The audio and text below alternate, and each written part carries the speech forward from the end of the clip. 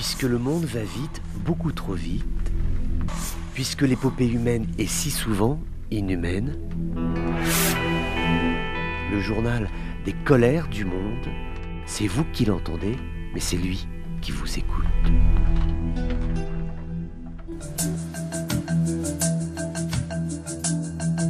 Bonjour à tous, bienvenue dans ces colères du monde. C'est terrible ce qui se passe en Tunisie, ce peuple aujourd'hui en proie à une crise économique sans précédent et le régime qui n'arrive pas à obtenir un prêt du FMI. Le montant de 1,9 milliard de dollars est connu depuis la fin de l'année 2022.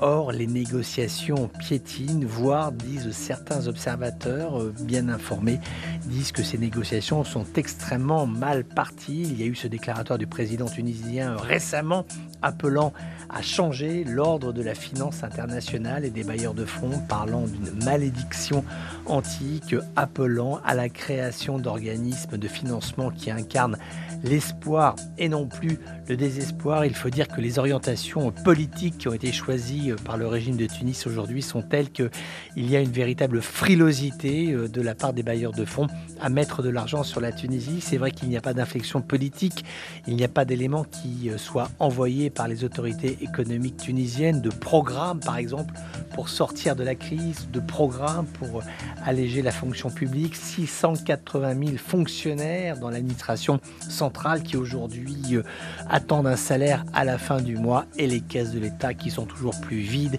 plus désespérément vides pour les régler ces salaires. Aujourd'hui, on a quand même un pays qui est endetté à hauteur de 80% du PIB. Ce n'est pas colossal, c'est tout simplement abyssal. Donc voilà, aujourd'hui, la Tunisie est en grande difficulté. Pourtant, les États-Unis ne s'étaient pas opposés à ce que le FMI donne de l'argent, en tout cas prête de l'argent au régime de qu'il, mais quelque part, il se passe la chose suivante, c'est que tous les dossiers qui remontent de Tunisie sont mauvais, le contenu est mauvais, il est très inquiétant pour l'avenir.